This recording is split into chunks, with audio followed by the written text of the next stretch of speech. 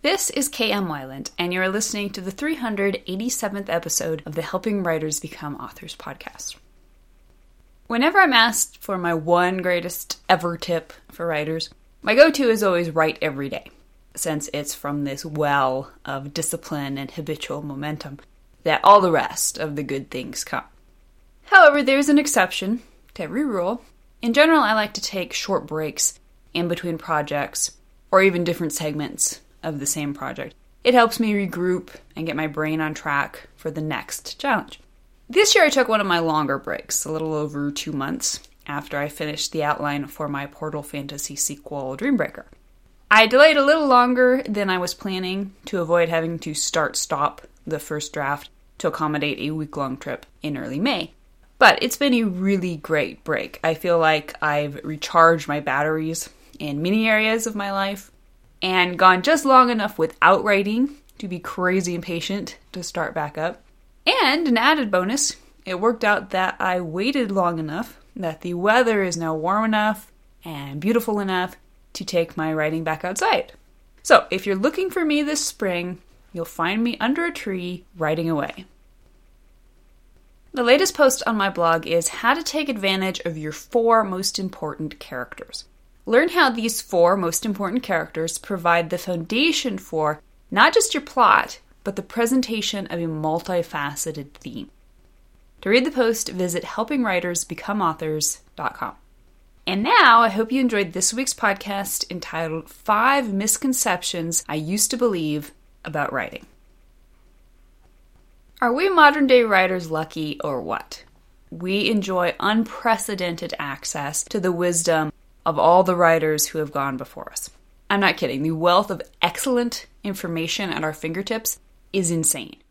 But you don't get nothing for nothing, and the something we're exchanging for all this great advice is a pretty hefty load of misconceptions about writing. Just about every writer I know, myself included, has gone through an early period of hair-yanking frustration in which we were trying to kneel and learn at the feet of the masters. But they kept giving us advice that A, we hated, B, we didn't understand, or C, we just plain couldn't make work. Hence the almost universal phase called writers against these stupid rules because they obviously don't work. But the problem isn't with the rules. Like I said, there's so much great writing advice out there. You could fill your pool and swim in it after you become rich and famous and have a pool, of course. The problem is twofold. One, there's certainly some very bad advice floating around out there, some of it from very excellent and respected writers. And then, on the other hand, there's perfectly good advice that doesn't always mean what it seems to mean, and which new writers notoriously misunderstand and religiously apply in all the wrong ways. Both are equally dangerous. Today I want to look back at some of the most insidious misconceptions about writing that I have fallen prey to during my career, so you, in turn, can avoid getting sucked into their undertow. Misconception number 1.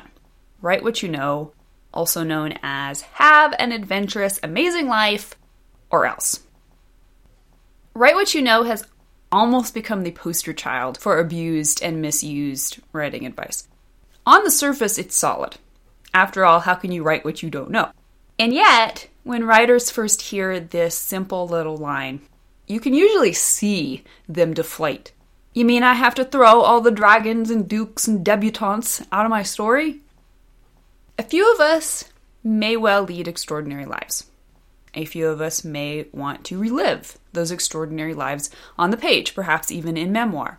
But most of us are admittedly pretty prosaic. We make eggs for breakfast, do the laundry, mow the lawn, take the dog out, watch Netflix serials, and go to bed. Every so often, maybe we're lucky enough to journey far away and have adventures on a tour bus or get sunburned hiking a national monument. But even that isn't exactly dragons and dukes and debutantes, is it?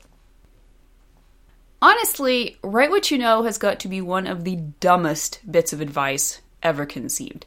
No doubt it was intended as a well-meaning prodding toward proper research, but that's not what it sounds like. What it sounds like is stop with all the imaginary flights of fancy, grow up, and do write about serious and important things. Thanks very much, but no thanks. The irony here is that the reason any of us becomes a writer is thanks to an incredibly rich inner life that grants us an incredibly rich perception of the outer world. Our commitment shouldn't be to writing what we know, but rather to knowing as much as possible. In her 5 bits of writing advice, P.D. James gave writers a much better idea to live up to. Open your mind to new experiences, particularly to the study of other people. Nothing that happens to a writer, however happy, however tragic, is ever wasted. Misconception number 2. Never consciously apply theme. The idea here is that theme is supposed to find you, rather than the other way around. If you're really a writer of any worth, you'll prove it by being able to airily and effortlessly float through the metaphysical land of deep, meaningful, and always, always, always abstract philosophies. You must be so deep in this place of spiritual genius that your theme wells up from your narrative like oil from Texas. And when it does, you're more shocked than anyone. My, who could have guessed that's what this story was really about? Honestly, in the beginning, when I was first informed that the only way to approach theme was not to approach it, I about had a panic attack. The only way to be brilliant was not only to not try to be brilliant, but to not know anything about being brilliant. Okay, sure, anything you say, Mr. Writing Expert, sir. Now I say, baloney. Granted, theme is one of the highest of high concepts in writing. It's hard to do right, and very easy to do wrong in a way that comes across as on the nose and preachy. It's no wonder some writers, even masterful writers, are scared of it. They let their subconscious do all the heavy lifting, never looking straight at the subject, and just hoping and praying it's all going to turn out. Maybe it'll turn out, maybe not. The idea that you can't consciously and logically approach and create your theme is not only wrong, it's crippling. Theme joins with plot and character to create the trifecta foundation of all stories. You deliberately work on your plot and character, don't you? So why would you leave that third leg of your foundation out in the cold? The reason this bit of advice gets perpetuated is because when you create plot and character, you're also creating theme, whether you realize it or not. This is why writers discover their themes, quote-unquote, effortlessly arising from their stories. They were working on it all the time, they just didn't realize it. But how much better to bring poor brother Theme in out of the dark and give him a place at the table. When you're able to create plot, character, and theme in concert, all 3 elements are all the stronger and more cohesive. You lose nothing by approaching theme deliberately, you only enhance your ability to portray it adroitly. Misconception number 3. You can't be logical about writing. You hear this one all the time. It comes in a variety of forms, everything from rules can't govern art, to outlining will kill your creativity, to your inner editor is plotting to assassinate you in your sleep. We hear it all the way from on high from some of the greatest writers of our time, so of course we have to believe it, right? In his nearly classic writing book, The Lie That Tells the Truth, John Dufresne has this to say: if you're having trouble, that means you're thinking. You're being logical, critical. Sounds totally reasonable, right? Except, according to this, we're not supposed to be reasonable. It sounds like we're supposed to throw our logical, analytical left brains out the window. After all, those infernal internal editors of ours, they just cause so many problems. They make us miserable. That's why, as I sometimes tease, we tie them up and lock them in the closet while we write. Everything just becomes so much easier and more intuitive when we run on instinct instead of logic. That's true enough as far as it goes. Writers must rely on intuition, creativity, the subconscious, and what I call the writer's greatest weapon, gut instinct. But that's only half the arsenal necessary to write good stories. If you chuck the other half of your brain, The best case scenario is that you have to work twice as hard to achieve your full potential. Borrowing logic from the writing process is not the answer. Rather, you must learn to harmonize creativity and logic into a perfectly synchronized piston, pushing and pulling, giving and taking at every moment of the process to give you both the power of creativity and the precision of logic. What Dufresne is really recommending is to avoid overthinking. Don't use your brain to the exclusion of your imagination. But don't go so far in the other direction that you become incapable of looking at the very logical equation of story and using your analytical conscious brain to recognize and correct problems. Misconception number 4. You have to be either a plotter or a pantser. I gravitated to outlining almost from the beginning, although I didn't develop the full-blown outlining process I now use until I started my 6th novel, Behold the Dawn. Like many writers, I just intuitively knew which camp my brain fit into. The logical and patient plotters versus the spontaneous and innovative pantsers who write by the seat of their pants or without an outline. But oh boy, I had no idea the firestorm I was walking into. I soon discovered both these camps were adamant their way was the only right way to create art. I fired my own round of bullets in this war before nobly taking the high moral ground of pacifistic tolerance. Everybody's got to do it their own way. No one way is better than the other. There's no one road. Proper storytelling. I still believe that. What I don't believe anymore is that there is actually such a thing as a plotter or a pantser. Even though writers certainly fall into general categories of right or left brain approaches to the writing process, we're only distracting ourselves from true productivity with this idea that every writer must be either a plotter or a pantser. Or, a plantser, just to make sure we include all of you lonelies who don't get to play with the rest of us in one of our exclusive clubs. Except, are you the lonelies? Or are you the ones who really understand how things work? I have come to believe we're all plantsers. We all plot. We all pants. We all use our logical brains. We all use our spontaneous imaginations. Yep, even me, and you don't get much more outliney than my fat, in-depth outlines. Plotting and pantsing are not exclusionary approaches. Rather, they are both necessary tools for bringing our fictional visions to life.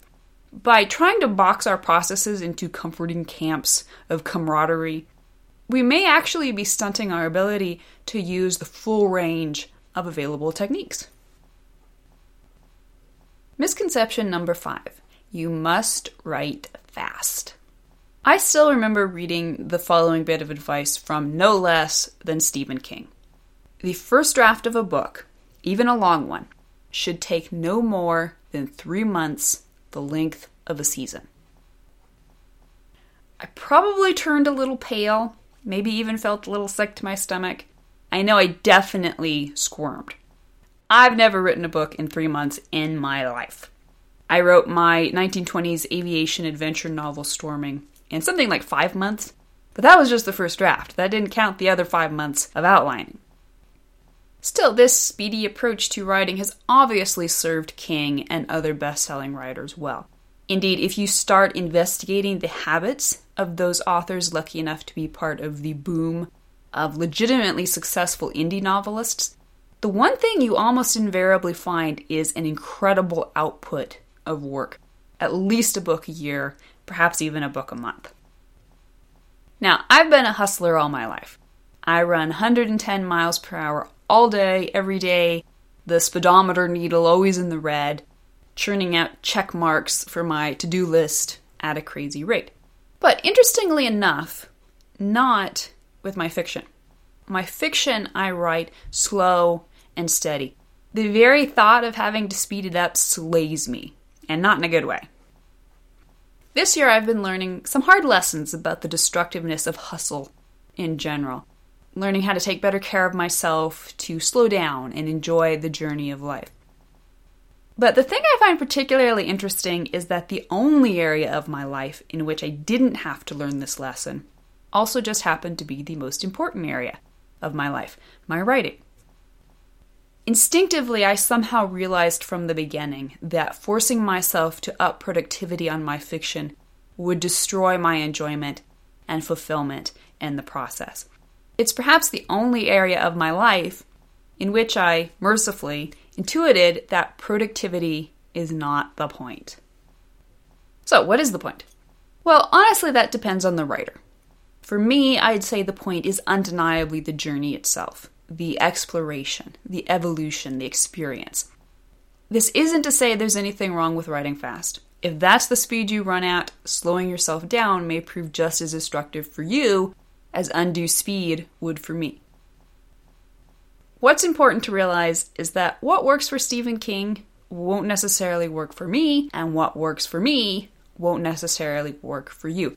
You must be honest and brave enough to find your own path to fulfillment and success in your writing.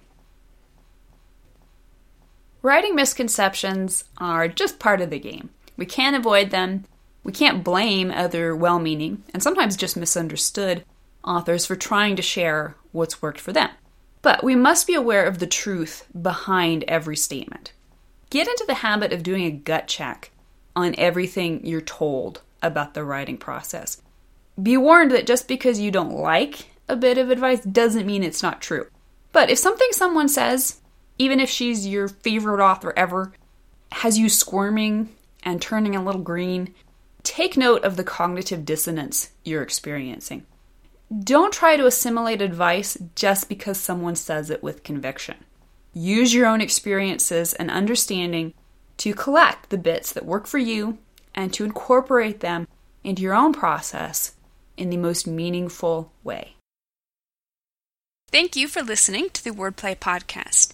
To read a transcript of this episode, you can visit my website at helpingwritersbecomeauthors.com. And be sure to check back again next week.